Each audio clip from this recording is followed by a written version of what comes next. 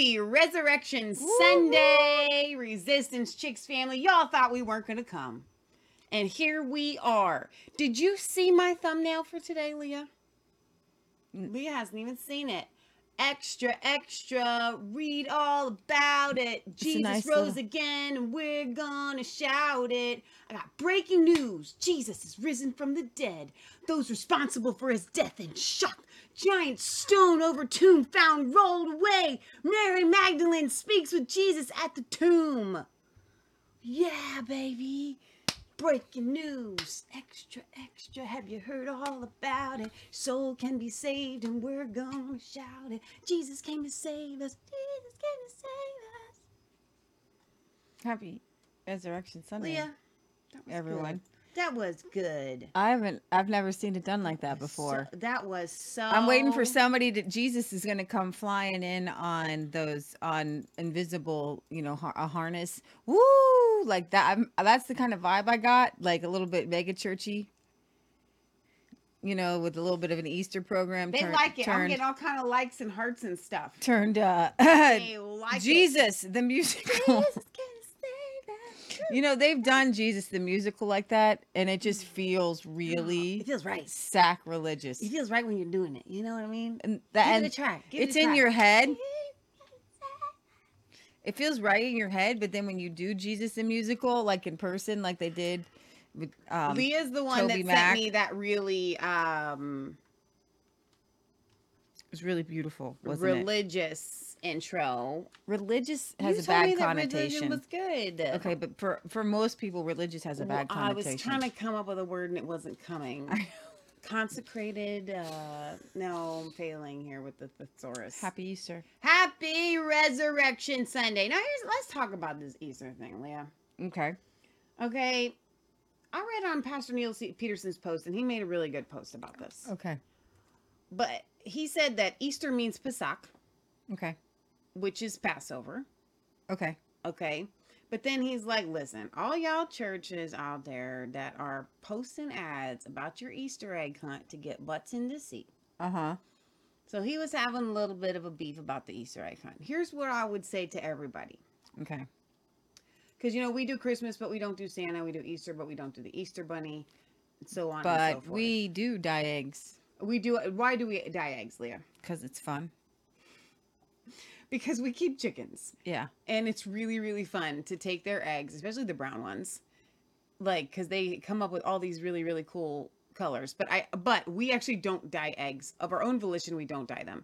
Our uncle lives with us, and his grandkids have come over. And there has been an Easter egg hunt at this house since I was a child. And his sons and grandchildren expect it. Yeah. So here's what I would say. All things are lawful, not all things are permissible. Or it's not going to hurt anything to hide some eggs, especially since, kids love to find chicken eggs underneath the chickens. But they go on an Easter egg hunt literally every time they come over to our house. Mm-hmm. Because we go searching the chicken coop for the eggs. I get the goddess of Ishtar and fertility and the bunnies and the Easter bunny and all that. I get all that crazy nonsense. But eggs come from God. Mm-hmm. Okay? Mm-hmm. You know what I'm saying? I do. Mm-hmm. Eggs come from God. I feel and right around this time of year is when the chickens start going block, block, block, block, block, block. They start laying extra eggs. They do. It's beautiful, actually. You know what I'm saying? Mm-hmm. Yeah, no, I get it. So we try not to say happy Easter for everyone that's sensitive to it. I don't really like Easter, the word Easter, but while people are transitioning, get over it. Like, I don't know what I mean, but it's not a big deal. We're going to do our best to make the transition, but be gracious with people in the middle of the transition. Okay? Just be nice. I wasn't very nice a second ago, but be nice to people. Okay? Meet them where they are at. You know what? Throughout the whole New Testament, Paul's constantly telling people, listen, if it's a sin for you, it's a sin for you. Yeah. Don't do it around other people that it might be a sin. You know what I'm saying? There's a lot of leeway there. So anyway, that's my stance on that. It is okay on our show to say happy Easter one to another in the chat. Happy Resurrection Sunday. Here's the cool thing. Jesus rose from the dead. And that's the same thing I do with Christmas, right? Because when I am saying happy Easter to people, Easter is a holiday about Jesus. Other people have co-opted it, but it's a holiday that the church has joined together in history. And so when I say Happy Easter, people know I'm talking. People know I'm talking about Just Jesus. it. You know, they're And not it's saying a happy way- have the bunny come to your house. So I got Happy Easters today, and I gave some Happy Easters, and everybody is saying Happy Jesus rose again. That's what they're saying. That's what they're saying. And even it is one day where everybody knows you're supposed to go to church. I actually had a dream that I went to Pastor Neil Peterson's church this morning, and the church was packed because it's a one day that people Yeah. go to church. Okay. So I don't have a problem with getting extra butts in the seats on a holiday for Easter because it makes people Pascha. feel a little bit more religious. That's Easter in Greek. Pascha. Pascha. Okay? It means resurrection, Easter, revival. So Okay. it is okay with me. I'm giving you my official Resistance Chicks Church stamp of approval to say Happy Easter. But for those Yeah. that it is a real problem for, Yeah. say Happy Resurrection Sunday. Okay. Okay. Okay. Okay. I can dig. I can Okay. dig it. I can dig it. So anyway, whether you want to say Happy Easter to you. You want to say Happy Resurrection Sunday, Happy Resurrection Sunday. If you want to say He is risen, everybody should be saying He is risen. I just gave you my breaking news ad here. Oh, Jesus is risen from the dead. You know what Yeah. I wanted to put on there? First woman preacher.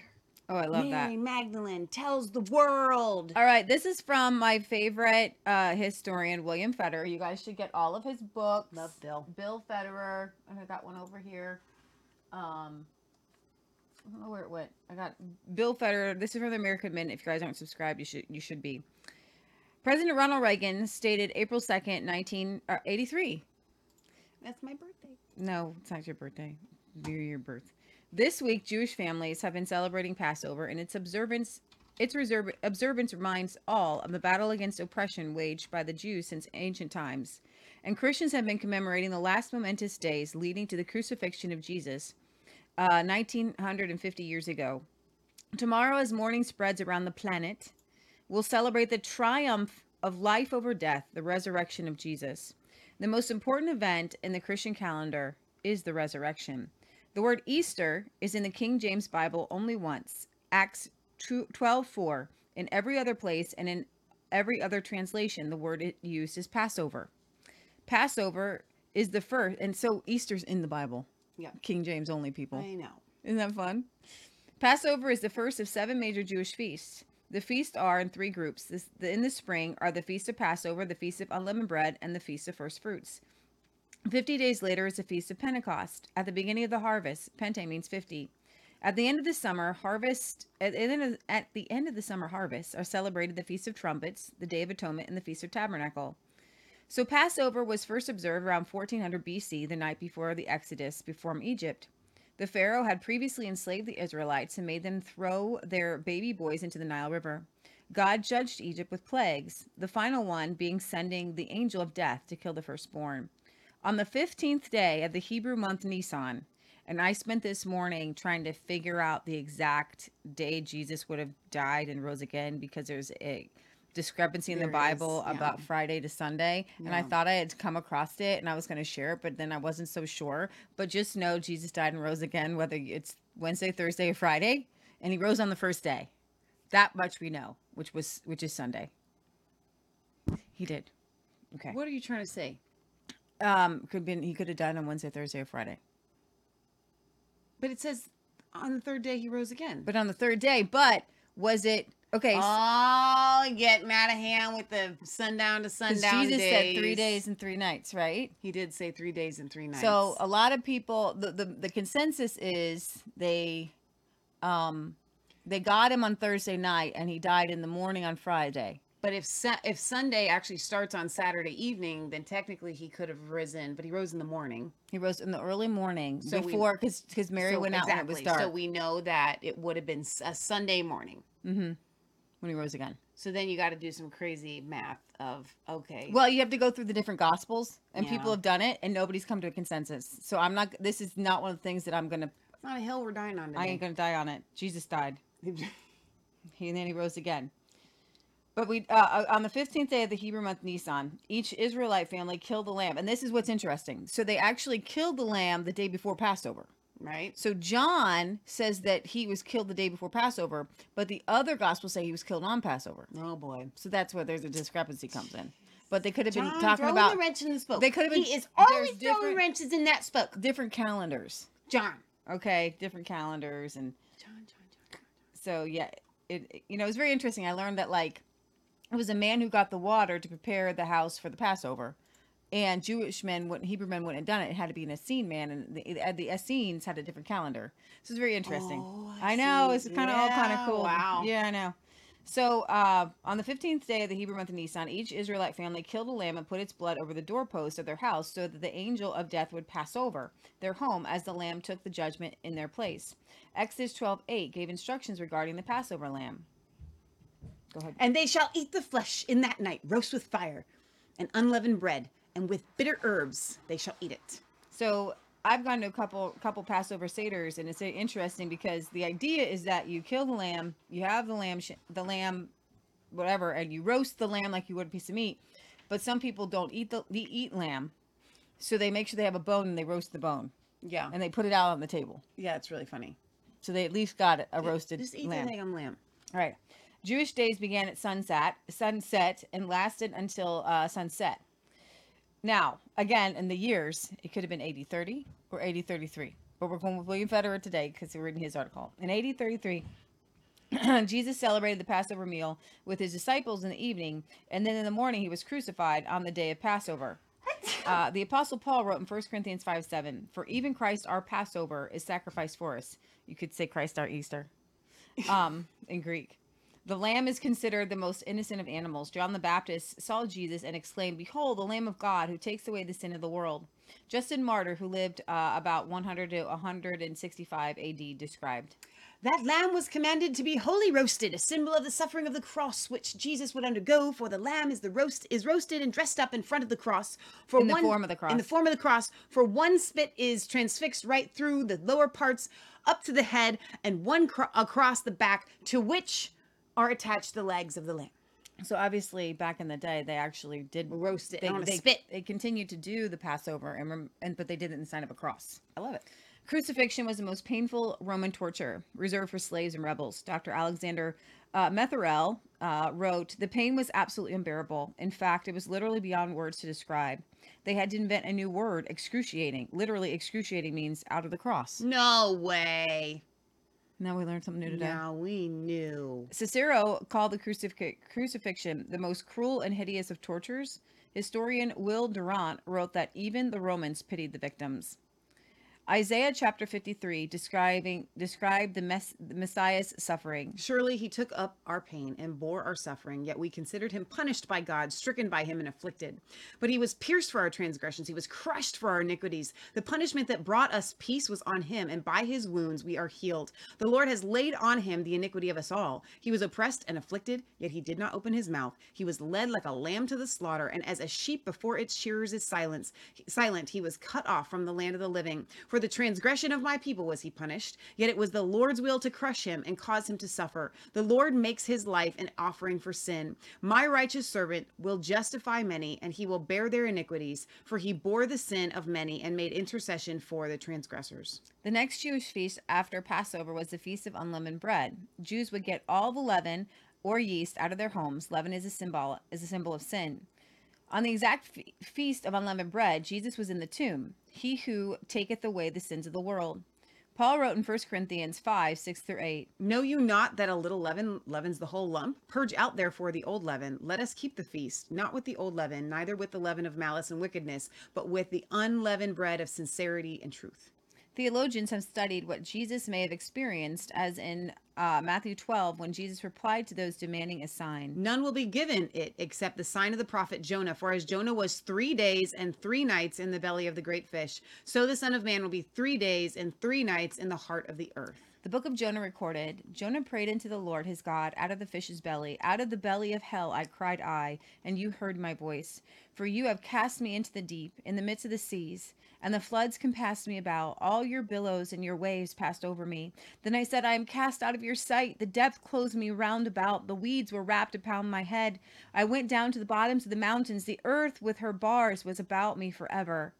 Next is the feast of first fruits, making the earliest harvest of the spring, the winter barley, which is the first grain to ripen in Israel's growing season. As soon as it appeared above the ground, it was harvested and brought into the temple. Leviticus 23 says, When you enter the land and reap its harvest, then you shall bring in the sheaf of the first fruits of your harvest. The priest shall wave the sheaf before the Lord. Jesus rose from the dead on the exact day of the feast of the first fruits. Paul wrote in 1 Corinthians 5:20 through 23, 15. But now is Christ risen from the dead and become the first fruits of them that slept. But every man in his own order, Christ the first fruits, afterward they that are Christ's at his coming. So we're talking not just about Passover. We're talking about 3 Jewish feasts that are encompassing Jesus, and then Pentecost as well, 50 days later. Jonah declared, You have brought up my life from corruption, O Lord, my God. When my soul fainted within me, I remembered the Lord, and my prayer went up to you, into your holy temple. Salvation is of the Lord. So the Lord spoke to the fish, and it vomited Jonah onto dry land. The fact that the Gospels have women, thank you, Bill, being the first to testify of Christ's resurrection is evidence that the disciples did not make up the story, as women were not accepted as witnesses at that time. Josephus included in the Antiquities of the Jews for the first century policy, let not the testimony of women be admitted. Anybody wanting to fabricate a story would certainly have made it up with men being the first witnesses. Sir Lionel Luckhoo, in 1914 to 1997, was listed in the Guinness Book of World Records as the world's most successful criminal attorney. He wrote, The bones of Mohammed are in Medina. The bones of Confucius are in Shantung. The cremated bones of Buddha are in Nepal. Thousands pay pilgrimages to worship at their tombs, which contain their bones. But in Jerusalem, there is a cave cut into the rock. This is the tomb of Jesus. It is empty. Yes, empty, because he is risen. He died physically and historically. He arose from the dead and now sits at the right hand of God.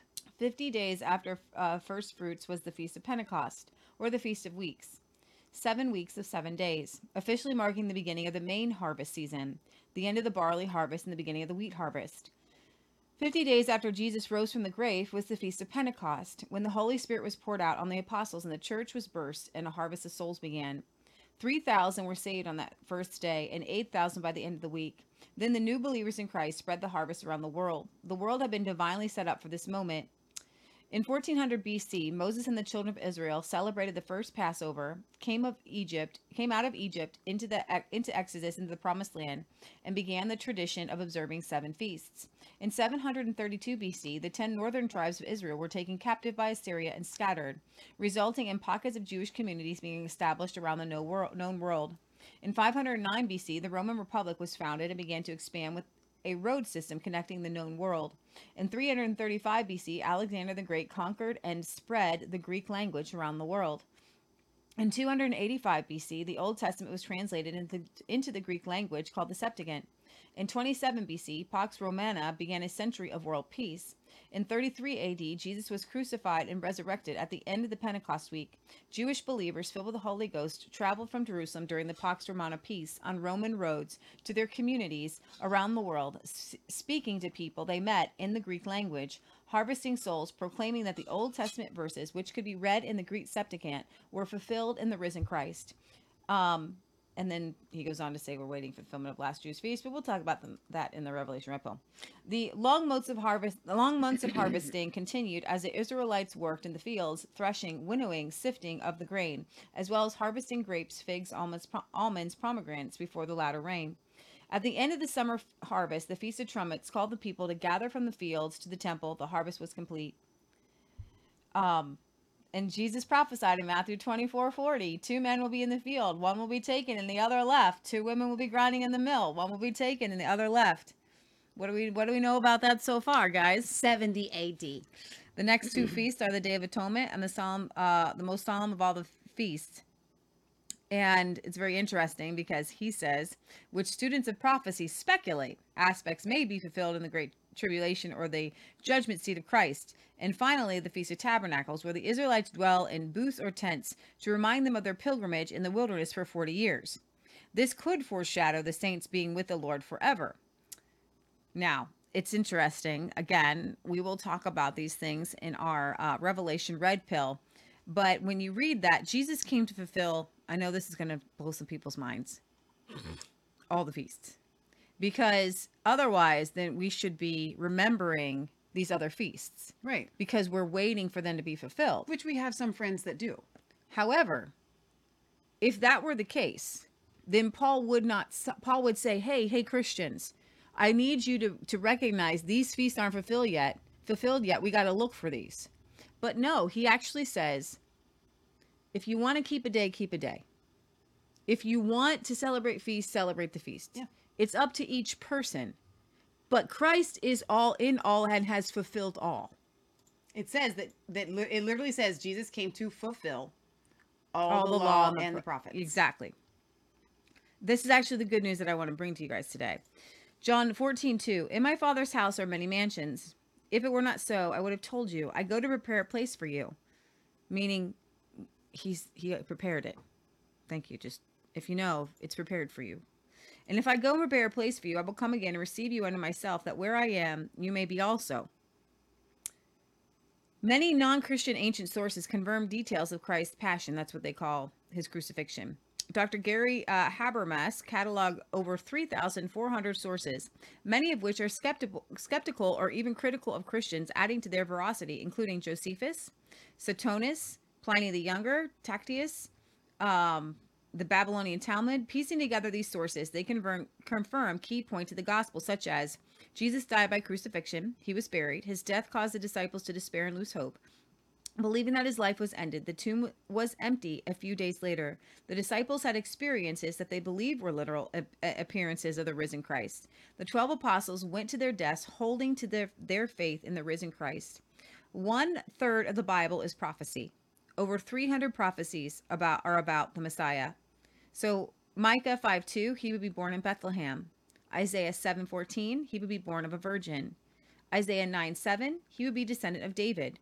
Zechariah 11:12, he would be betrayed for 30 pieces of silver. Psalm 22:7 and 8, he would be mocked. John 3:14, he would be crucified. Psalm 22:16, he would be pierced. Isaiah 53:9, he would die with the wicked and yet be buried with the rich. I think that's not the right quote for John, though, because I think he meant all Old Testament prophecies. Okay. I think that unless John was quoting a prophecy. Well, John is an Old Testament prophet. If it's John the Baptist. Okay.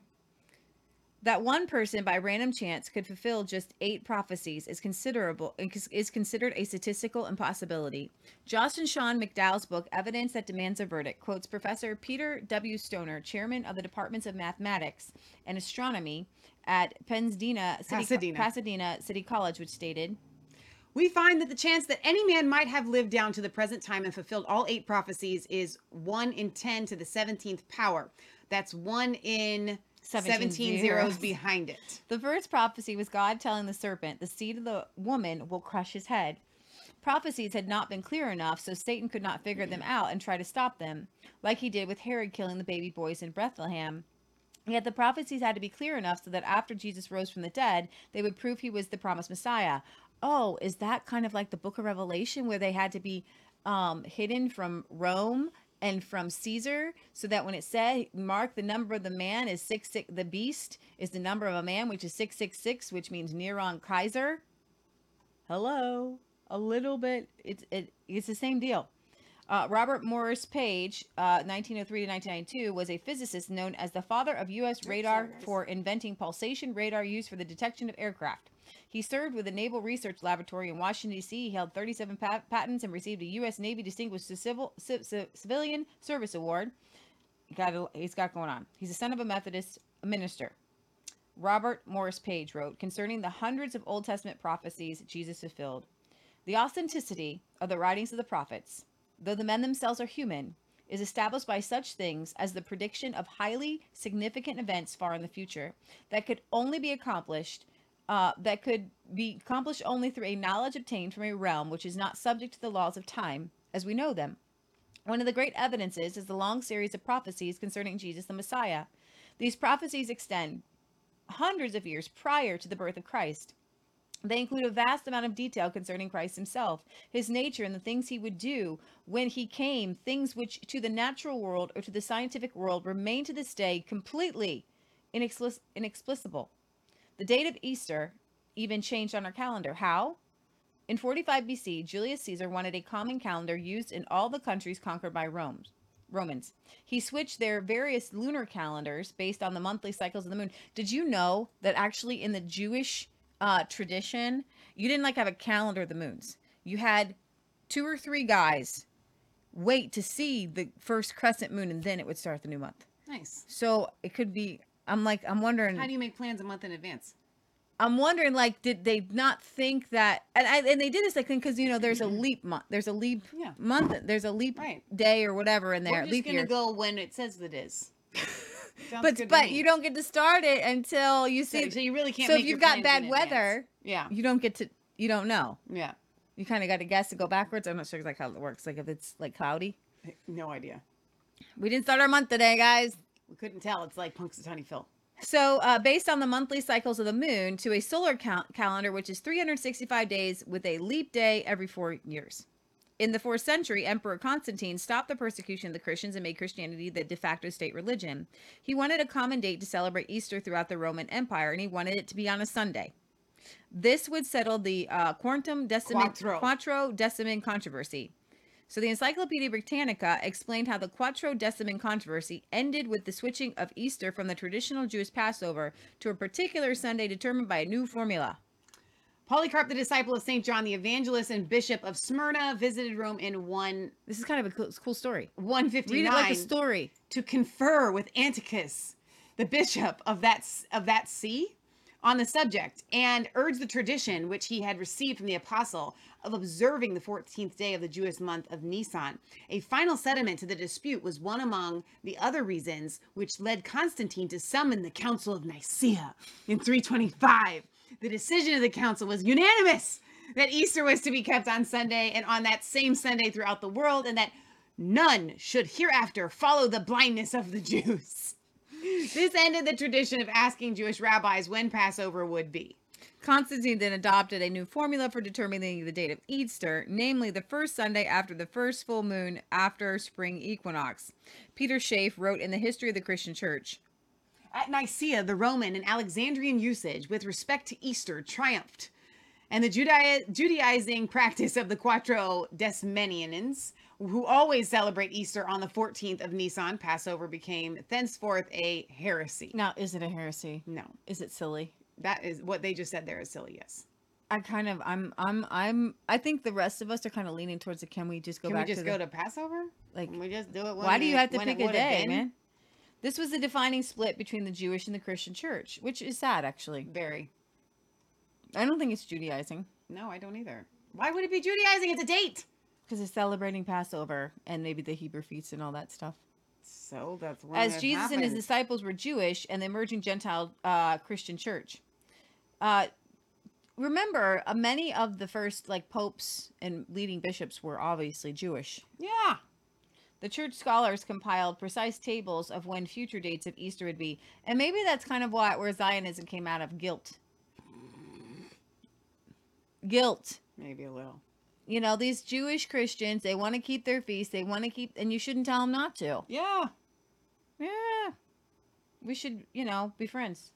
Church scholars compiled precise tables of when the future dates of Easter would be. Not everyone was quick to use the new church tables, particularly the Irish, whose tradition it was that in 433 AD, the night before Easter, according to the old calendar, St. Patrick confronted the Druid chieftain King Larry, resulting in thousands of Irish converting. In 567 AD, the Council of Tours moved the beginning of the year back to March 25th, as Julius Caesar's January 1st was considered pagan. Oh, for crying out loud. During the Middle Ages, France celebrated New Year Day on Easter. The church's table of dates based on the Julian calendar have a slight discrepancy. It was off by about 11 minutes per year. That's going to catch up with you. After after 1,000 years in 1582, the church tables made Easter 10 days ahead of Constantine's formula, the first Sunday after the first full moon after the spring equinox, and even further from its origins in the Jewish Passover. That's why you get all these weird days where, and every once in a while, Easter will fall on Passover. Right. Pope Gregory VIII decided to fix the problem by eliminating 10 days from the calendar and skipping the leap day in years divisible by 100 and also divisible by 400. It sounds complicated, but it is so accurate that the Gregorian calendar is still the internationally used calendar today. The Gregorian calendar also returned the beginning of the new year from March 25th back to January 1st. You know, that's the beginning of the new year and the Jewish holidays, holy days.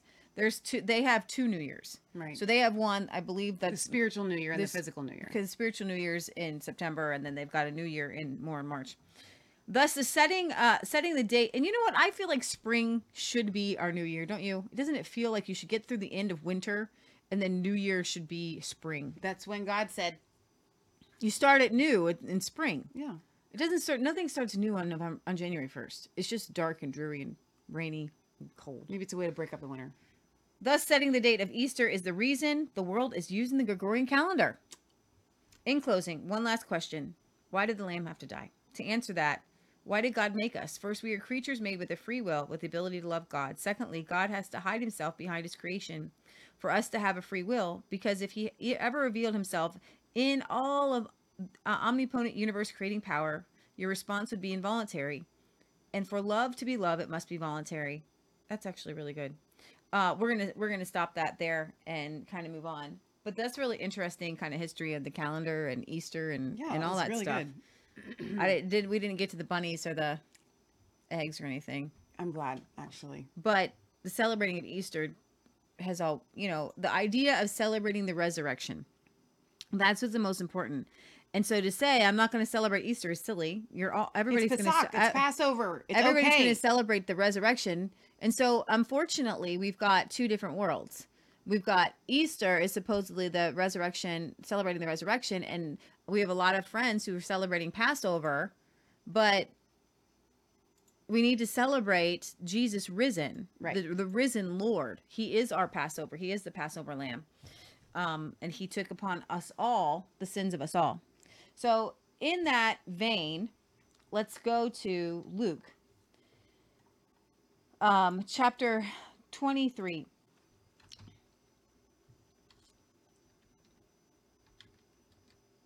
I'm going to start later on with Pilate wanting Jesus' release.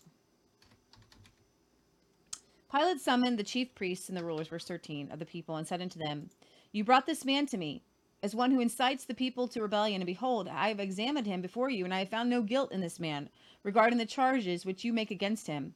Nor has Herod, for he sent him back to us. And behold, nothing deserving death has been done by him. Therefore I will punish him and release him. Now he was obliged to release to them at the feast one prisoner. Now, this is interesting because I'm going to go back to the timeline for a second. So we know that Jesus was celebrating a Passover in the evening. Mm-hmm. And the guards came and got him in the evening. Right. But he had to go to Herod. Then he had to go to Pilate. Right. And then there's a crowd there. Yes. Okay? So is this all happening on a Thursday and he's crucified on a Friday? Or how long is the timeline? This is something that I found interesting in the discussion, because it's hard to imagine that Jesus would have been captured in the evening and then they would have gotten everybody up. And they obviously they took him to Herod, they took him to Pilate, and there's all these people. And the timeline is very interesting. He could have been arrested But on here's a the Wednesday deal. It should night. be very simple, though. Number one, if he rose in the morning on a Sunday, we know it was a Sunday, right? No, but see, some people are saying you don't need to count full 3 days and 3 nights. It doesn't. So but it says 3 days and 3 nights. In the I know, Bible. but that's people don't actually say it that way. It's just interesting. Doesn't when matter. when you follow it. Nor has Herod, for he sent him back to us, and behold, nothing deserving death has been done by him. Therefore, I will punish him and release him. Now he was obliged to release to them at the feast one prisoner. But they cried all together, saying, "Away with this man, and release for us Barabbas. For he was one who had been thrown into prison for an insurrection made in the city for murder." Pilate, wanting to release Jesus, addressed them again. But they kept on calling out, saying, "Crucify him, crucify him." And he said to him then the third time, "What evil has this man done? I have found nothing in him, no guilt demanding death. Therefore I will punish him and release him." But they were insistent and with loud voices asking that he be crucified, and their voices began to prevail. And Pilate pronounced sentence that their demand be granted, and he released the man and he released the man they were asking for, who had been thrown into prison for insurrection and murder, but he delivered Jesus to their will. And remember, he said that the crowd said, his blood be on us and our children. Yeah. And that goes to AD 70. When we're talking about AD 70 and the punishment of God and the wrath of God on these Jews of this day, not Jews in the future. We're not going to see Jesus come back in Israel and punish those Jews, Right. because they didn't crucify Jesus. All the blood of all the righteous prophets, from Abel to Zechariah, Berechiah, whom you slew, he says to those Pharisees and Sadducees of that day. Okay, God doesn't punish future people for past sins. Oh, now she said it. And that's why the Great Tribulation was for that generation. And he said for this generation, because God punishes people based on what they do. Right. Right? So when they led him away, they seized a rich man, or they seized a man, Simon of Cyrene. The rich man was who let him have his tomb. And he basically had to have another person carry his cross because he couldn't carry his cross. And following him was a large crowd of people and the women who were mourning and lamenting him. And Jesus turned to them, "Daughters of Jerusalem, stop weeping for me, but weep for yourselves and for your children. For behold, the days are coming when they will say, blessed are the barren and the wombs that were never born and the breasts that never nurse. Then they will begin to say to the mountains, fall on us, and to the hills, cover us. For if they do these things when the tree is green, what will happen when it is dry?" He was saying to them, because Jerusalem's going to be punished for this. Yeah, that's really good. For this that they're doing. Jesus is very clear. Not a future generation. That generation. He said, weep for Jerusalem. Weep for Jerusalem. Because it's going to be destroyed. Jesus knew that Jerusalem and the temple and these Pharisees that punished him and killed him, they were going to be completely destroyed. Yeah. And when they came to the place called the Skull, where they crucified him and the criminals, one on the right hand, one on the left. But Jesus was saying, Father, forgive them, for they do not know what they are doing. And they cast lots, dividing up his garments among themselves. And the people stood by, looking on. And even the rulers were sneering at him, saying, he saved others. Let him save himself, if this is the Christ, the Son of God, the chosen one. The soldiers also mocked him, coming up to him, offering him sour wine, and said, if you are the king of the Jews, save yourself. Now there was an inscription above him saying, this is the king of the Jews. One of the criminals who were hanged there was hurling abuse at him, saying, are you not the Christ? Save yourself and us. But the other answered, rebuking him, said, do you not even fear God, since you are under the same sentence of condemnation? And we indeed are suffering justly, for we are receiving what we deserve for our deeds. But this man has done nothing wrong. And as he was saying, Jesus, remember me when you come into your kingdom. And he said unto him, truly I say unto you, today you will be with me in paradise. It was now about the 6th hour, and darkness fell over the whole land until the 9th, when the sun was darkened, and the veil of the temple was torn in two. And Jesus, with a loud voice, cried out, Father, into your hands I commit my spirit. And having done this, he breathed his last. And when the centurion saw what had happened, he began praising God, saying, certainly this man was innocent. And all the crowds who came together for this spectacle, when they observed what had happened, began to return, beating their breasts. And all his acquaintances and the women who accompanied him from Galilee were standing at a distance, seeing these things. And then we know that he was put in the tomb of Joseph of Arimathea. But, oh yeah, I want to tell you, here's some of the timeline. So, and when he took it down and wrapped the body in a linen cloth and laid him in the tomb and cut into the rock, where no one had ever lain. It was the preparation day, and the Sabbath was about to begin, which would have been a Saturday. So Saturday evening. So it would have been Friday. So that's why they're saying that he would have died on the Friday, because the Sabbath was about to begin. Sundown was about to happen, right? And the women who had come with him from Galilee followed and saw the tomb and how his body was laid. And when they returned, they prepared spices and perfumes. And on the Sabbath day they rested according to the commandment. And then Sunday. But on the first day of the week, at early dawn, they came to the tomb, bringing spices which they had prepared. And they found the stone rolled away from the tomb. But when they entered, they did not find the body of the Lord Jesus. While they were perplexed about this, behold, two men suddenly stood with them in dazzling clothing. And the women were terrified and bowed their faces to the ground. The men said unto them, Why do you seek the living among the dead? He is not here, he is risen. Remember how he spoke to you when he was still in Galilee, saying that the Son of Man must be delivered into the hands of the sinful men and be crucified, and on the third day rise again. And they remembered his words, and returned from the tomb, and reported all these things to the 11 and all the rest. Now there was Mary Magdalene, and Joanna, and Mary the mother of James, and also other women with them, telling these things to the apostles. Massive Christian evangelism happening here by a group of women, telling these men, Jesus came, Jesus is alive, it's awesome. Peter got up, he ran to the tomb, he looked in it, and he saw the linen wrappings only, and went away, marveling at what had happened. This is kind of one of my favorites. So, behold, two of the disciples were going that very day to a village named Emmaus, which was about 7 miles from Jerusalem. Big walk. And they were talking to each other about all these things. And while they were talking, discussing, Jesus himself approached and began traveling with them, but their eyes prevented them from recognizing him. And he said to them, Hey, what are you guys talking about with one another while you're walking? And one of them, Cleophas, which was Peter, said to him, Are you the only one visiting Jerusalem, and you don't know what's happened these past few days? And he said unto them, What things? And they said to him, The things about Jesus the Nazarene, who was a prophet, mighty in deed and word in the sight of God and all the people, and how the chief priests and our rulers delivered him to be sentenced to death and crucified him. But we were hoping that it was he who was going to redeem Israel. Indeed, besides all this, it's the third day since these things have happened. But some of the women among us amazed us when they said that the tomb went to the tomb early in the morning and they didn't find his body. They came and said that they had seen a vision of angels who said he was alive. Some of those who were with us went to the tomb and found it just as the women said, but they didn't see Jesus. And Jesus said to them, Oh, foolish men, and slow of heart to believe the women. He didn't say women, but that's what he meant. All the things that I have told you, the prophets have spoken. Was it not necessary for Christ to suffer these things and to enter into his glory? Then beginning with Moses and with all the prophets, he explained to them the things concerning him in all the scriptures. That to me is what I want to sit down and I want to hear.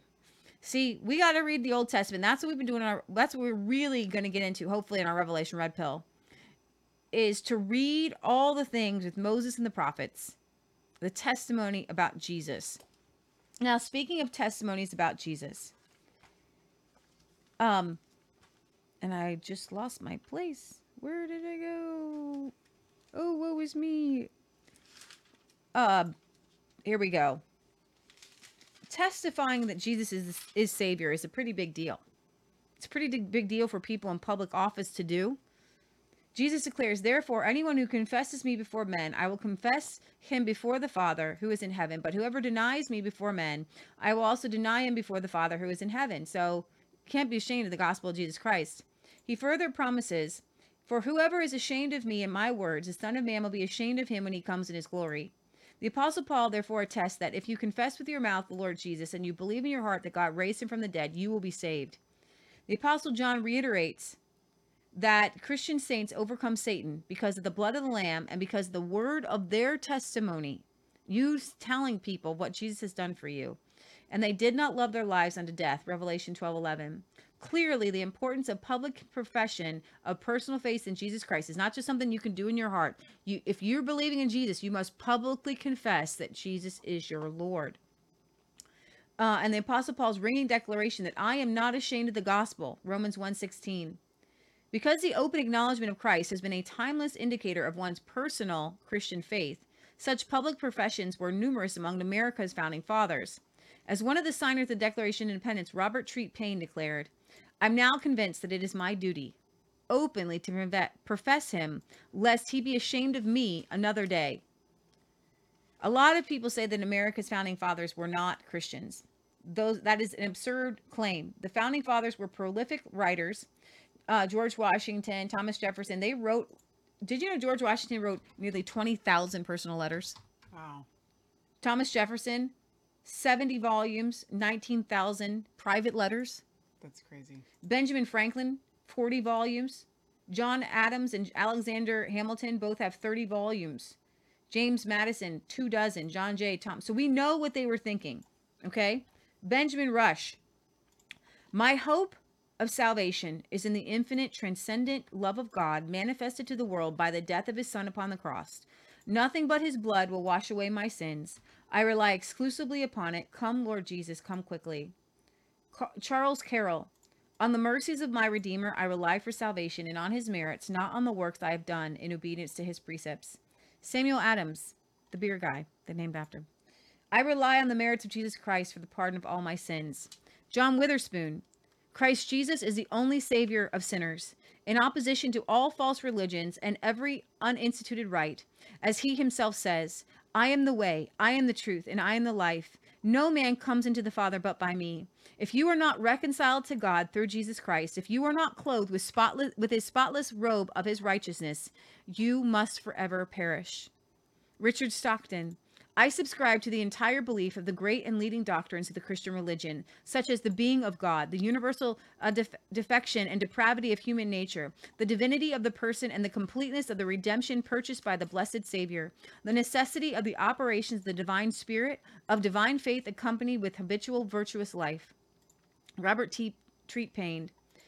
I am constrained to express my adoration of the Supreme Being, the author of my existence, in full belief of his providential goodness and his forgiving mercy revealed to the world through Jesus Christ, through whom I hope for never-ending happiness in a future state. Thomas McKean. It behooves you most seriously to reflect upon your past conduct and to repent of your evil deeds, to be incessant in prayers to the great and merciful God to forgive your manifold transgressions and sins, to teach you to rely upon the merit and passion of a dear Redeemer, and thereby to avoid those regions of sorrow, those doleful shades where peace and rest can never dwell, where hope cannot enter. Alexander Hamilton. I have a tender reliance on the mercy of Almighty God through the merits of Jesus Christ. John Dickinson. Rendering thanks to my Creator, to him I resign myself, humbly confiding in his goodness and in his mercy through Jesus Christ for the events of eternity. Roger Sherman. God commands all men everywhere to repent. He also commands them to believe on the Lord Jesus Christ, and has assured us all that all who do repent and believe shall be saved, in a way of free grace through atonement. Ask and you shall receive. Whosoever will, let him come and drink of the waters freely. Him that cometh unto me, I will in no wise cast out. And they are quoting scriptures in this. That was Revelation 22:17, Matthew 3:2, Mark 1:15, John 6:37. The word of God was so in them, they didn't have to quote the scripture. It was just in them. A couple more. James Madison. I have sometimes thought there could be not a stronger testimony than for men who occupy the most honorable and gainful departments and are rising in reputation and wealth publicly to declare their unsatisfactoriness by becoming fervent advocates in the cause of Christ. Richard Henry Lee. These wise and great men of those days were not ashamed publicly to confess the name of our blessed Lord and Jesus Christ Savior as their Savior. In behalf of the people, as their representatives and rulers, they acknowledge the sublime doctrines of his mediation. Subsequent generations reached the same conclusions, including the U.S. Congress in 1854. In this age, there can be no substitute for Christianity. That was the religion of the founders of the Republic, and they expected it to remain the religion of their descendants. Stephen Miller. One of them, I think his name is Miller, is Trump's speechwriter, and he writes good speeches. He's Jewish. You know that Trump very rarely says anything about repentance, and he says nothing about Jesus.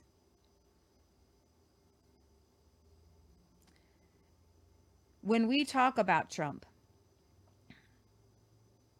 if George Washington publicly confessed that Jesus Christ was Savior,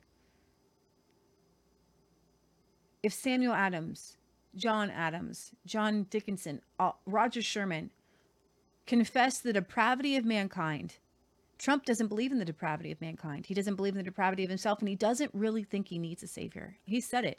I don't think I need to repent of anything. How can you have Jesus Christ as your savior if you haven't asked him for repentance and you don't think that you need? It's one thing to say you need Jesus to help you. It's another thing to say you need Jesus to save you because you are a sinner in need of a savior. And so I am continuing to pray. I believe that Donald Trump believes that Jesus is real in some sense. And he kind of saved the world in some sense. But if you cared about Donald Trump, if you really cared about his soul, you would pray that he would publicly confess his sins and at least say, I'm a sinner, or I was a sinner, and I've come to the conclusion that I need Jesus Christ as my savior. You know, and there's something interesting, and I didn't know this show was going to take a kind of turn of events here, and that's fine. It can go wherever the Holy Spirit leads, and maybe this is a message that some of you guys need to hear. But throughout our show, you always hear our testimonies. Now, our testimonies are not exactly the same as somebody, as a sinner that like saved by grace on drugs, you know, whatever. Our testimony is like the way that our mom raised us, how we were raised Christian, the hardships and the things that Jesus has taken us out of.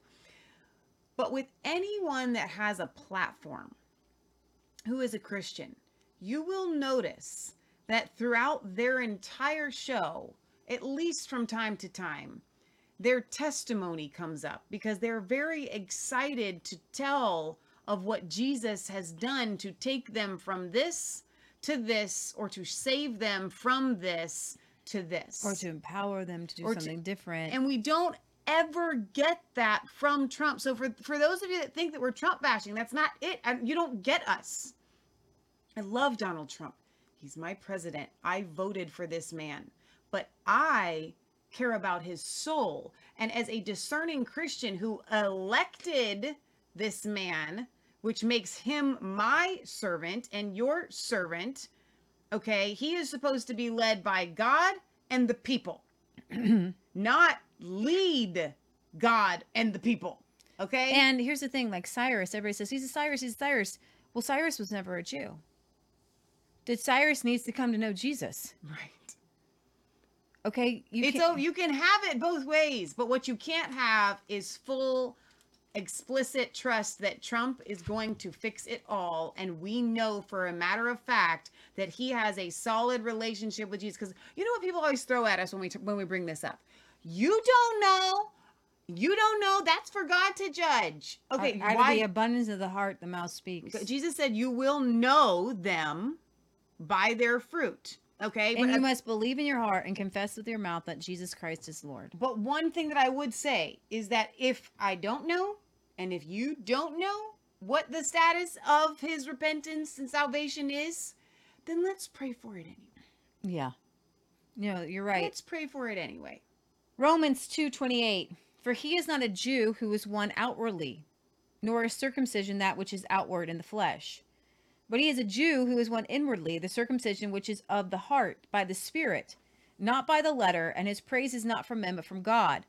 If you have come to know Jesus, you've been grafted in.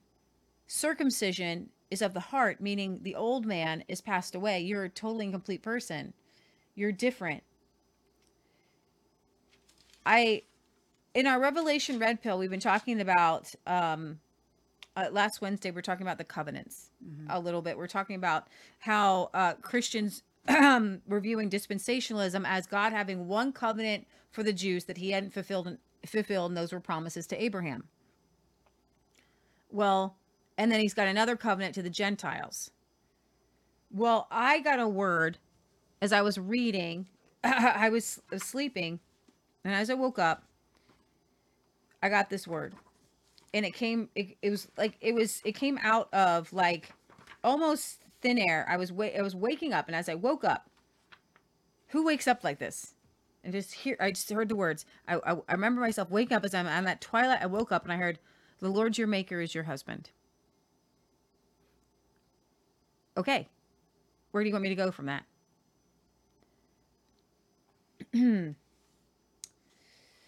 um, let's see. I woke up from sleeping, and I heard the words, "The Lord your maker is your husband." The Lord God.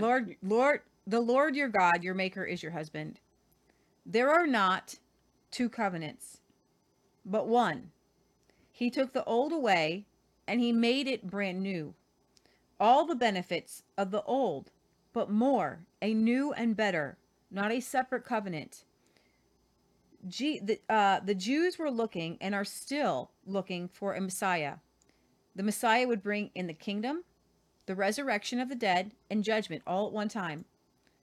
We must see and act upon the promises fulfilled and see ourselves on the timeline of God's kingdom advancing. Jesus said to Mary and Martha right before he raised their brother from the dead, I am the resurrection and life. He who believes on me shall not die, but shall have everlasting life. He was speaking to the promise of the resurrection, which was fulfilled in Christ when Christ rose from the grave. And I'm going to read for you Romans chapter 4, the promise of Abraham. But before I do, the second word the Lord gave me. These are your years. As I promised Abraham a nation through his body and Sarah's. You shall not die, but you shall live a long life. You are in a generation that is on a cusp of long life and life more abundantly. For I will restore all the years that the locusts have eaten. I will help you in your work, and you will work in and with my spirit, that which is good and righteous and true. You will be a fruitful vine, a planting of the Lord, a people of God's own possession. For you are being accounted righteous by faith, and you are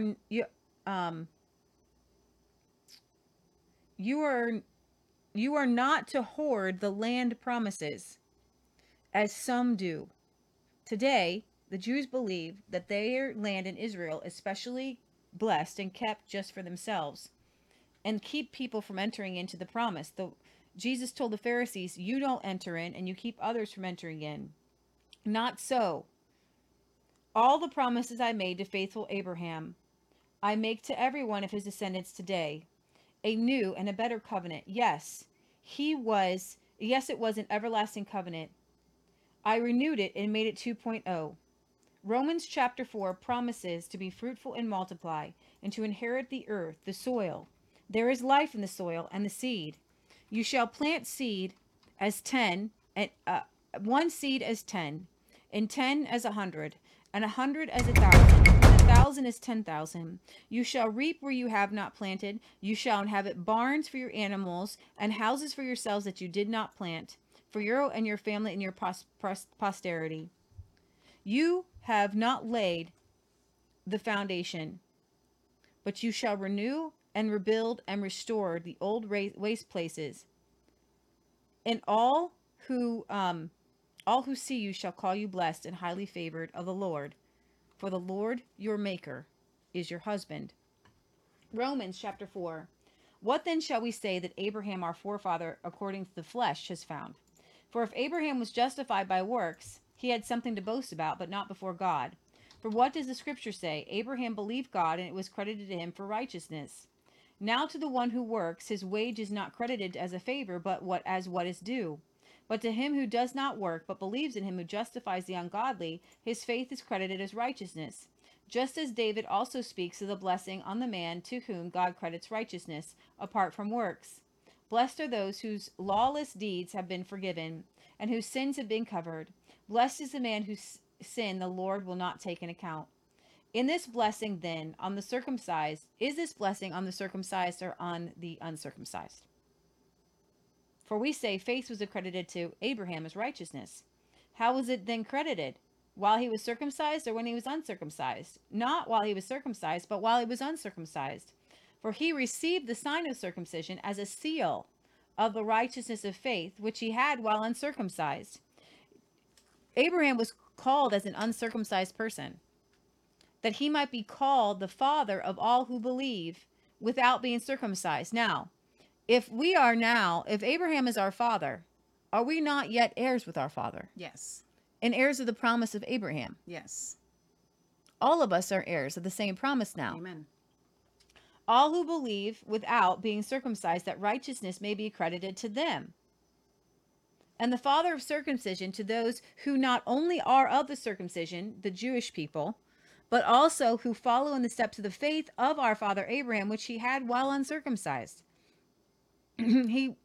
For the promise to Abraham or to his descendants that he would be heir of the world was not through the law, but through the righteousness of faith. Boom. Abraham was promised, and let me go here to Genesis chapter 17, 4 through 6. So it'd be great. So why is this important? While Leah's looking for that, I want you guys to understand Resurrection Sunday is important and so incredible because of what it brings. It brings salvation, and salvation is the doorway into which we The promises of God. Promises of God. Yeah. So what a better day than Resurrection Sunday to be talking about the promises of God. Yeah. And what are they? Why do we get them? Where did they come from? How do we get them? So Abraham was 99 years old, and the Lord appeared to Abram and said to him, I am God Almighty. Walk before me and be blameless. And I will establish my covenant between me and you, and I will multiply you exceedingly. And Abraham fell on his face, and God talked with him, saying, As for me, behold, my covenant is with you, and you will be the father of many nations. No longer shall your name be called Abram, but you shall be called Abraham, for I have made you the father of many nations. I will make you exceedingly fruitful, and I will make nations of you, and kings will come forth from you. I will establish my covenant between me and you and your descendants after you throughout their generations for an everlasting covenant to be God to you and to your descendants after you. I will give to you and to your descendants after you the land of your sojournings, all the land of Canaan, for an everlasting possession, and I will be their God. And God said to Abraham, Now as for you, you shall keep my covenant and your descendants throughout their generations. This is my covenant between which you shall keep between me and your descendants, and every man among you must be circumcised. Let's see. And then he goes on to say, as for Sarai, she shall be Sarah, and I will bless her, and I will give you a son by her. Then I will bless her, and she shall be the mother of nations. Kings of people shall become from her. And then Abraham fell on his face and laughed and said in his heart, Will a child be born of a man 100 years old? And will Sarah, who is 90 years old, bear a child? And Abraham said to God, Oh, that Ishmael might live before you. But God said, No. But Sarah your wife shall bear you a son, and you shall call his name Isaac. And I will establish my covenant with him for an everlasting covenant, and his descendants after him. And then we know that a year later they had Isaac. This is the promise. The whole world. Okay? The whole world. For if those who are of the law are heirs, faith is made void, and the promise is nullified. If the land promises and all the promises, God just made this promise to Abraham. That promise was by Abraham's faith. And to show that it was by faith, it was not through Ishmael of the flesh. The promise wasn't made to Abraham's children because Ishmael was one of Abraham's children. I lost it. Go ahead. The promise wasn't made. Isaac had twins. Right. The promise was made to Jacob. Yeah. Because it was by faith. Right. Not by lineage. Right. It's not by your flesh that you receive the promises, which is the world. Okay. One of the most encouraging chapters in the whole Bible is Hebrews 11, where it says, by faith, by faith, by faith, by faith, by faith. All of the Old Testament heroes were heroes by faith. Yeah. Which means it's not, you don't have to do anything but believe. You know, the Bible says, if any man would come to God, he must first believe that he is, and that he is a rewarder of those who diligently seek him. That's by faith. He says at Genesis 22:17, Indeed, I will greatly bless you, and I will multiply your seed as the stars of the heavens and as the sand which is in the seashore. And your seed shall possess the gate of your enemies. In your seed, all the nations of the earth shall be blessed, because you have obeyed my voice. For if those who are of the law are heirs, faith is made void and the promise nullified. For the law brings wrath, but where there is no law, there is no violation. For it is this reason, it is by faith, in order that it might be accordance with grace, so that the promise will be guaranteed to all the descendants, Everyone. not only to those who are of the law, but also those who are of the faith of Abraham, who is the father of us all. But What- also, so it's not just for Gentiles. We don't just throw the Jews out. Right. It's for everyone. And what did we just read? You're not a Jew inward, you're by your flesh, but inwardly. You see, what dispensationalism does and what end times theology does, and what we really want to dispel more than anything else, they have two covenants. They say the land promises to Abraham must be fulfilled through his flesh. Well, throughout the years, you know, a lot of people have become Jewish. They're not even Jewish by their nationality. And you know what's very interesting is Jews do not try to convert. They don't really want to convert. And I could see why. Because Israel's a small piece of land. And you may not want, but that's not embracing the promise of Abraham, which is your descendants shall be as the stars in the sky and the seed. So when I talk to the Jews now who come into Christ, you inherit the planet. The whole thing. The whole world, guys, is a blessed place now. The whole creation groans for the manifestation of the sons of God. For it is this reason, it is by faith, in order that it might be accordance to grace, that the promise will be guaranteed to all, not only to those who are of the law, but those who are of the faith of Abraham, who is the father of us all. As it is written, a father of many nations have I made you, in the presence of him who he believed, even God, who gives life to the dead and calls into being that which does not exist. In hope against hope he believes, that he might become the father of many nations, according to that which had been spoken, so shall your descendants be. When God was promising land to Abraham, he was promising the whole world to Abraham. Okay?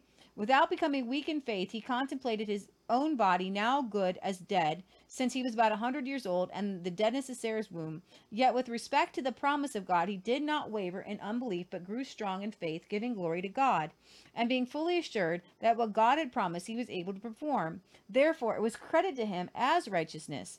Now, not for his sake only was it written that it was credited to him, but for our sake also, to whom it will be credited, for those who believe in him who raised Jesus Christ from the dead. He was delivered over because of our transgressions, but he was raised for our justification. Therefore, having been justified by faith, we have peace with God through Jesus Christ our Lord, through whom we have also obtained our introduction by faith into this grace in which we stand, and we exalt in hope of the glory of God. Come join us on Wednesdays, and we're going to do our Revelation Red Pill. That's all I have for today. Michelle, you can do your commentary, and I have a song to end on. But that's what I really wanted to bring you guys, was that we're entering into I believe, a new era where people re-grasp the promises of God. They pick up the mantle of Christians behind them, like the Pilgrims, like the forefathers, and we do 1776 worldwide, and we begin to heal the planet. That all creation groans for the manifestation of the sons of God, that creation was indeed stuck under the curse. But as we manifest who we are in the earth, even creation itself shall be redeemed. We will plant many things. Things will start to grow better. We need to talk to the soil. We need to ask God to get us out of this technological world, out of the fourth industrial revolution, and heal the planet. That's really good. That's really good. And that's what salvation does. Salvation is the entering into the kingdom, and Right. this is the kingdom. And I want to challenge you guys to, start doing some Bible reading in the New Testament. And I read a lot in the Old Testament, but when you read through the New Testament, especially in the Gospels, what you will see like over and over and over again is the word kingdom, kingdom, kingdom, kingdom. You'll see salvation a lot, but more than salvation, I'm going to venture to say kingdom is mentioned more than salvation. And why is that? Because the goal of salvation is to reconcile yourself back to the promises of Abraham, back to the garden, and into the kingdom, and that Jesus would reign. That the Jews were looking for a Messiah, right, to bring the kingdom to the earth, and Jesus is reigning, and his kingdom is here on earth, and it's right now, and we're watching that manifestation happen. Amen. Before you get to your song, though, I did want to address one comment from Anne, who we love, and Anne's been a really good viewer of ours for a really long time. So, this is important to me, Anne. And back on the Trump thing, says, "You're doing this on this day of all days. Jesus is my savior, period. This doesn't feel like trying to save him, Trump. This feels like an I'm right." So, Anne, what I love about this comment being from you is it's a lot easier to address because you know us rather than this coming from someone else. It's not an I'm right. It's a, guys, I really believe that God's not done with Donald Trump yet. And I believe, and in order for Trump to go where he needs to go, we have to pray for his salvation. Do you pray for Jews to come to know Jesus? Like Dr. Zelenko was a Jew. Yeah. But didn't I want to pray for him to come to know Jesus? I love Dr. Zelenko. I believe the power of God was in him. So if you're hearing I'm right, you're hearing I'm right about this. Please pray for Donald Trump. Not I'm right. He ain't saved. I think you guys know us way better than that. We would never take that hurts my attitude. heart.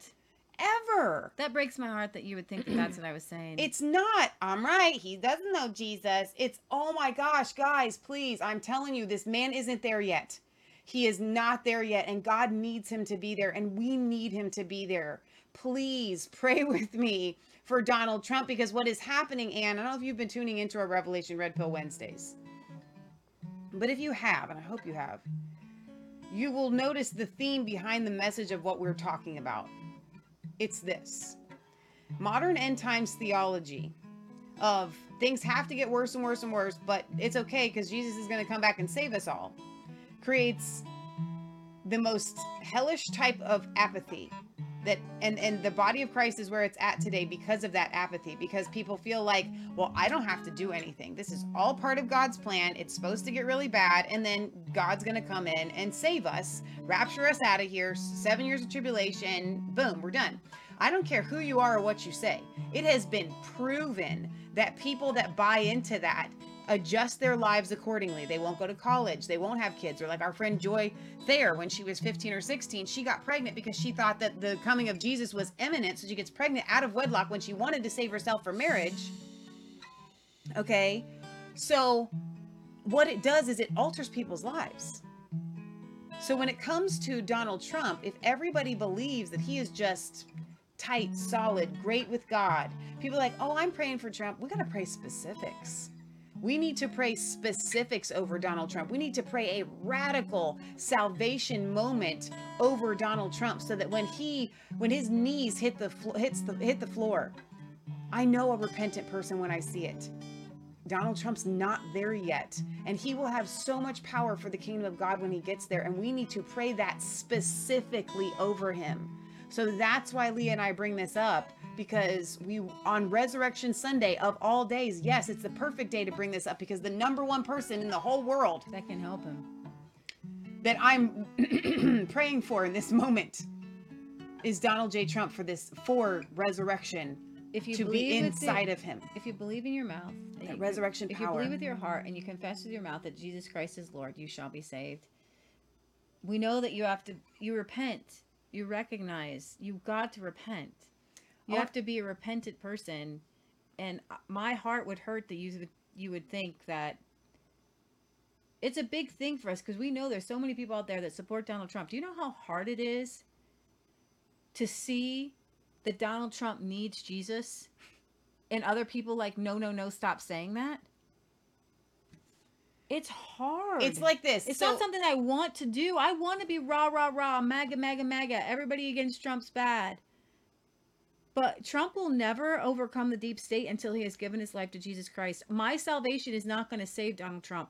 Your salvation is not going to save Donald Trump. Well, let me clarify something here. This is an excellent point from Sandra. So we pray for President Trump daily. He has acknowledged Jesus in many of his speeches. Yes, we all need to pray for an awesome transformation. I believe that Donald Trump is one of God's sheep. And like anyone that I have ever led to Jesus Christ, I can see through the history of their lives that God was calling them and moving in them and through them their entire lives, because they were one of God's sheep. And I'm not going to go into a predestination conversation with you guys today, because that's not what this is about. But Jesus said, my sheep know my voice and no other will they follow. So when you see Donald Trump confessing Jesus Christ, he is in this journey of, I want Jesus. Has he fully surrendered? And here's, I'll let you in on a whole nother level of things, guys.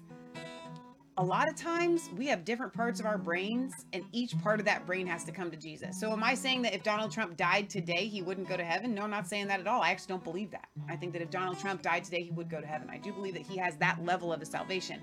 But there's different types of a salvation. And you know what? There's a different type for Donald Trump. He really does help people. He really does love people. But right now, he has all these people praying for him. When we say a radical salvation, a radical repentance, he has not had that yet, guys. Has he come out and said, I was a sinner and Jesus saved me? It's not enough to just say the name of Jesus. You must recognize the sinful nature and say, I have been born again. I'm a new creature. And I'm hearing a lot of people like, Leah Michelle, you're mincing at words. I'm not mincing. No, I'm not getting stuck on words. Again, you will know them by their fruit. Donald Trump has a lot of good fruit, but he doesn't have a lot of salvation fruit. He doesn't have a lot of, I am a sinner saved by Jesus Christ, or I was a sinner, right? We're not hearing that. So it hasn't happened yet. And that's what we want to pray for, because the prophecy of Kim Clement said he goes in whispering my name. Jesus Christ. He comes out shouting. I love you. I adore you. There are different, like you said, there are different phases in people's salvation walk. Yeah. Okay. Is he shouting Jesus' name? He will be, but we've got to pray for it. All right. One more comment here from two, actually. Baker Mom says, prayer request. My daughter has surgery tomorrow to remove a growth from her face. Please pray that surgery goes well with no scarring. Amen. We will. Barry, your comments here are making my whole day. Britt Baza, our resident agnostic in the chat on DLive, says, Michelle, Leah, you know I'm not a Christian by belief, but I do have to thank you both for the Red Pill Wednesdays. It's making me think about Christianity a lot and research it more and more. Hence, with my comments in this stream, I'm not promising anything about changing my belief, but you're making me think more about the fact that Jesus existed. I love that. I love that. So let's kick this off by praying for your daughter, Baker Mom. Dear Heavenly Father, we come before you and we thank you that your son Jesus died on the cross for our sins. And by his stripes, which cover our sins, we are healed. So I thank you that Baker Mom's daughter is covered by the blood of the Lamb, that this surgery will go well, that it won't have any scarring, that the growth will not come back, that it won't be cancerous or anything like that. It'll just be very straightforward. It will be painless, and that the recovery will be swift, and that the Holy Spirit will fill her from the inside out. And anything that caused this growth to happen will cease and no more will pop up in the name of Jesus. And we thank you for your healing power. Thank you for your Holy Spirit. And I thank you for Barry in the chat, Britt Baza. I thank you that you are working on him. I thank you that he's researching you and your existence, and that he's gleaning from the Revelation Red Pill Wednesdays. And I just thank you that he's been such an instrumental part of our program. I thank you for President Donald Trump. I thank you that you called him, that he is a man set apart. I thank you that he is going to come to know you in a way that he never even imagined necessary, possible, probable, and that he will come out shouting your name, that he will come out proclaiming the name of Jesus unashamedly, unabashedly, and instead of listening to advisors on how he says this, that, or the other to get the office in 2024, his number one goal, his primary goal, will be to use the position that you have given him to do two things: to win souls to you, and to lead a nation that expands the gospel of Jesus Christ and the kingdom of God.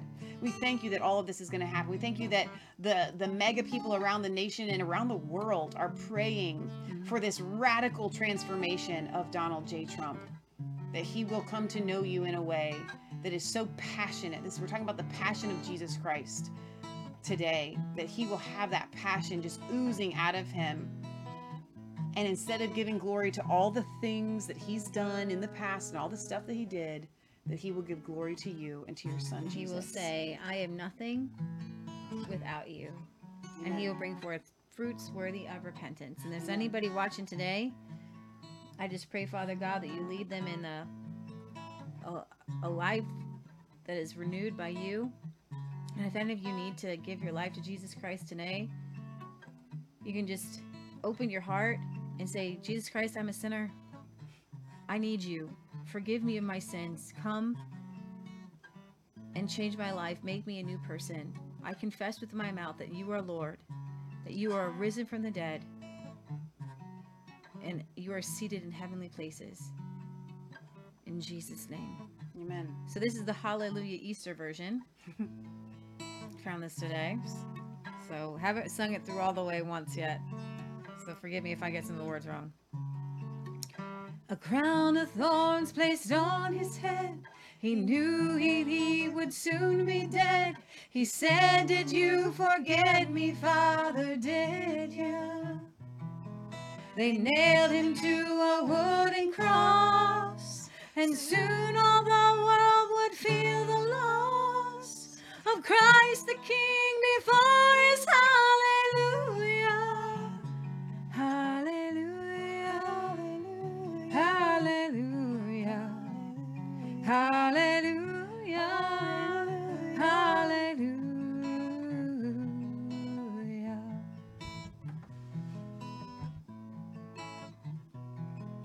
He hung his head and prepared to die, then lifted his face up to the sky, said, I am coming home now, Father, to you. A reed which held his final sip was gently lifted to his lips. He drank his last and gave his glory, soul to glory. Hallelujah. Hallelujah. Hallelujah. Hallelujah.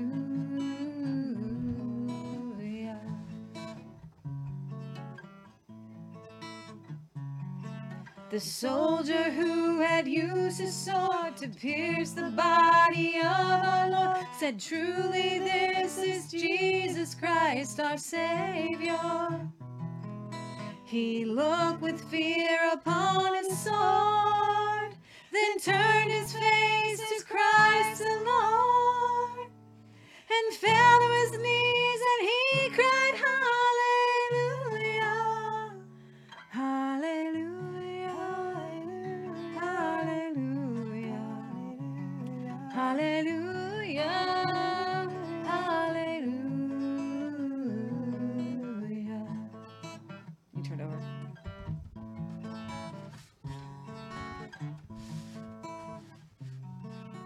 They took from his head the thorny crown and wrapped him in a linen gown and laid him down to rest inside the tomb. The holes in his hands, his feet inside. Now in our hearts we know he died to save us from ourselves. Oh, hallelujah. Hallelujah. Hallelujah. Hallelujah. Hallelujah.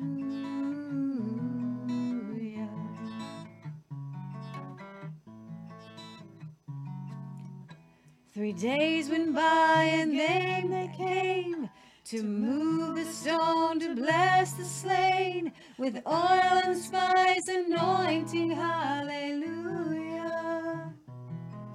But as they went to move the stone, they saw that they were not alone, but Jesus Christ has risen. Hallelujah. Hallelujah. Hallelujah. Hallelujah. Hallelujah.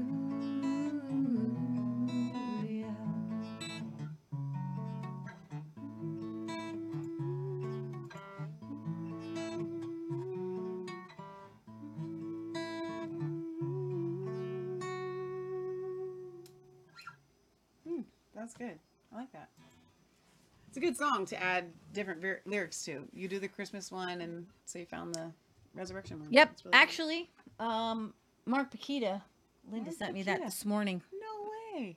Linda's Linda Marquitas. Yeah. Person, yeah. Campaign manager. Yep, she sent me that, and I was like, oh, there's an Easter hallelujah. I'll learn it. Wow, that's awesome.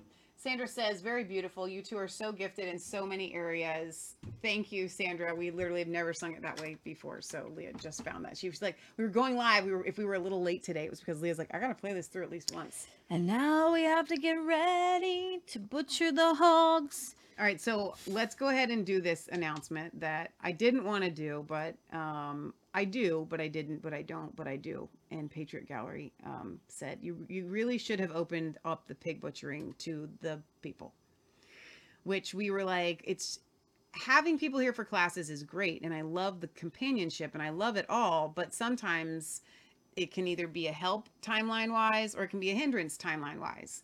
And so sometimes you just want to like stay focused and get the job done instead of stopping to teach different steps. But my mom said, you guys are being selfish. So today between 5 and 7, if you live locally to Resistance Chicks, send me an email. You can come. We will be doing 3 days of butchering pigs. Today is going to be the slaughter, the evisceration, which is, they call gutting. For all intents and purposes, it's just called gutting, but it's a big process. And how do you do that? But before you get to the gutting, you got to do the scalding and the scraping. And men need to learn how to do this. If you need to watch the video that Leah did last night. It was really, really good. Every man needs to teach their children how to know how to take the life of an animal that you're going to eat. It's a rite of passage. Okay. So then tomorrow between 11 and 6, we will be cutting up these 2 pigs. It's a lot of work, like a lot of work. So if you come, you can send me an email, masfaith33, masfaith33 @gmail.com. If you want to come, you will be being put to work. This is not a observation class. This is a participation class. So come with your sleeves rolled up and clothes that can get dirty. And then on Tuesday, we will be making bacon and sausage. Probably in the afternoon. In the afternoon. I had put on there 11 to 6, but it probably won't be. It'll probably Tuesday, be like it'll 1. Might be after that because we got a couple 2 things we got o'clock. to do. Okay, so like 2 to 7, something like that. Yeah. So well, the timing's wrong, but you're not just showing up at my house. You're sending me an email first. So I will send you all the details. If you do want to come and you live locally, you are more than welcome. Our yard is open to you. I don't want to say my whole home, but if you got to go potty, I'll let you in. I promise. Okay, guys, we love you. God loves you. God bless. Remember, it's not just a conspiracy theory. If he is risen, the disciples did not steal his body. They would not have died for a conspiracy theory. They died for the truth. And Jesus died to bring the truth to all mankind. So check out the website, sign up for the emails. The emails are going to start going out again.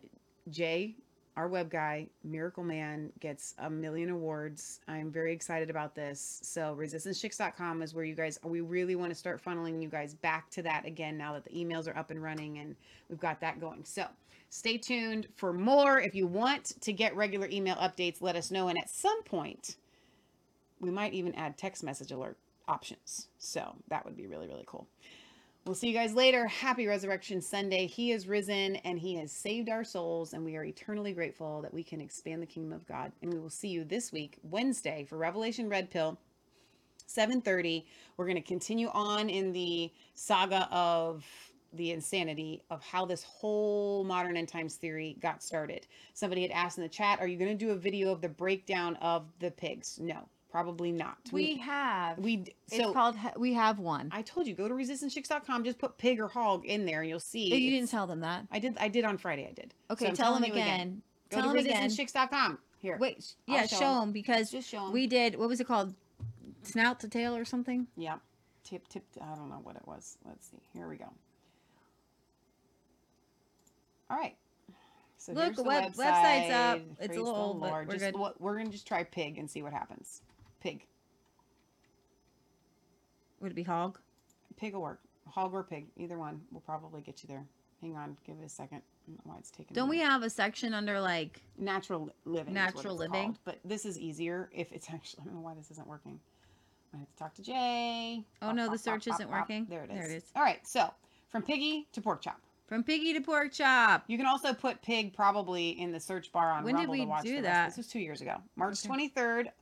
It was Mom's birthday, remember? It was the day we premiered that's Mini Me's mommy. So Scroll down. The next video is Well, working. that's a Facebook one, so it'll still take you there. You just got to click on. I don't know why the embed is wrong. There's BitChute, there's Rumble, so there's lots of places that you can watch it. It's really, really awesome. You're gonna love it. We streamed it live, which is why it takes a second to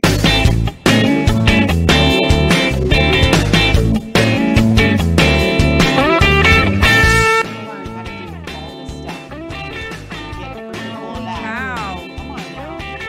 Oh my gosh. Okay, so we're opening up the chute for the first time in almost 2 Oh. years. You're not in it. Oh my gosh, that's who's going in. No, you're not in the shot. Oliver. This pig right So here we're is trying to so get much smaller right there. Here we go. So funny. Here we go. I Yeah, that am one right on the missing run. my- We've had that pig for way too long. Look how he was littler then, was and he just could like move that. a lot better. Yeah, he's got to go in. It's time to be in the freezer, Ollie. I love you, Ollie. So making this video that we did was so much work because when you have to when your hands are dirty, you got to stop, you got to clean, you got to film, you got to cut, you got to da da da da da. So since we've already done that once, no, we're not doing it again. But we'll if probably you want, do we'll some probably do some live live videos here or videos, there. yeah. But if you want to come and you want to film, you're more than welcome to come and film. You can make your own video. Come and You make your own can. video. Michelle said you can't be passive, but you can if you're going to be a filmmaker That's not passive. That's participating. and make your own little. Yeah. Exactly. Yeah. If you live close and you're a dude, especially, then be at my house at 5. Today. Go up because we could use your muscle. My back may or may not have gone out last night. And I don't know if We could anybody use a saw me few earlier dudes. have a mild seizure. It's because a twinge went up and I went, "Ugh." We could use a few dudes if you're close. All right, we will see you guys on Wednesday. And if you want to come, just send me an email, masfaith33@gmail.com for the next 3 days. Tonight, 5 to 7. Tomorrow 11 till 11 till infinity. whenever. And then on Wednesday Probably or two- Tuesday. Tuesday probably 2 or 3 because we're in through the evening because we into the got evening, stuff yeah. we got to do in the morning. Going to do some sausage and bacon. Sausage and bacon. And don't forget, lard. Monday is going to be, tomorrow's lard day. So we start on that lard. That lard may continue into Tuesday. Lard just keeps going forever. But never identifying the stops. different types of lards and what they're good for, these are all things that you need to know. So when we're talking about cutting up this pig, you don't ever think about, wait, how do I get pork chops? How do I get flank steaks? How do I get rib cuts? How do I get sirloins? Or how do I get, not sirloins, what's the loin? Just a loin. How do I get a loin? A pork loin. What do you do with the head? What do you do with all these different things? So remember, we got 4 things for you guys. Number 1, My Pillow code. What are you gonna do? RC. Number 2, Vicky Natale. We have a winner, but Michelle has been using the CBD oil and the on what my you call back. it, the It's rub, really, really helped. and internally. So I know you got to go take another dose of that. That helps with your hip. Hopefully, it's gonna help with this. Promo code RC, organicbodyessentials.com. And if you want to get to the actual tincture, just put an OBE in front of the organicbodyessentials.com. So OBE.organicbodyessentials.com. And then wealth preservation for us is a freezer full of pig. But wealth preservation for you might be ITM trading. To give them a call if you've got retirement accounts, if you've got savings, IRAs, IRAs, stocks, bonds. they're going to help you to diversify. They're not going to say, oh, just come and buy all your gold and silver with us. But they are a physical house to show you, to get you gold and silver so that you hold it, and own it. Yeah. Okay. We So love you, Lynette. You can also call them. It's 1-866-950-7776. That's a custom Resistance Chicks Their own number. It's a custom number. So as soon as you call, automatically they're going, okay, these are Resistance Chicks people. We're going to take care of them. 1-866-950-7776. They gave us a great It's number. anointed. It is anointed. That's awesome. All right, you guys. We'll see you on Wednesday, 7:30. Don't miss it. In the meantime, please share all of these videos. That is the number. You don't have to donate. You don't have to buy the products. You don't have to do anything. Just share the videos with your family, with your friends, and say, hey, check out what Resistance Chicks is We putting keep out. getting are a putting lot out. of new viewers lately. You're like, I just found you, just found you, just found you. And I love hearing that. Send us letters. P.O. Box 107, Milford, Ohio, 45150. Send us your letters. We'll read them on air. We love hearing from you guys. As a matter of fact, I think we have 2 mail things that we haven't actually opened on air that we need. The sweatshirts, and this has not been opened. We've just been using it to write notes on. So, all right, you guys. We'll see you Wednesday. Be there, be square, and pray for us. Pray for. Honestly, I believe in the power of prayer. Please pray for my back. God, I pray that you heal Michelle's back so she can do all the things she needs to do the next couple days. In Jesus' name, amen. Amen. I need to be able to be a man. We called a friend to be our 4th man, but if I'm not there, then we're back down to 3. So I need to be able to be there. So, all right, we'll see you guys later. And we will be doing some live videos to let you know how it's going. Bye, guys. God bless.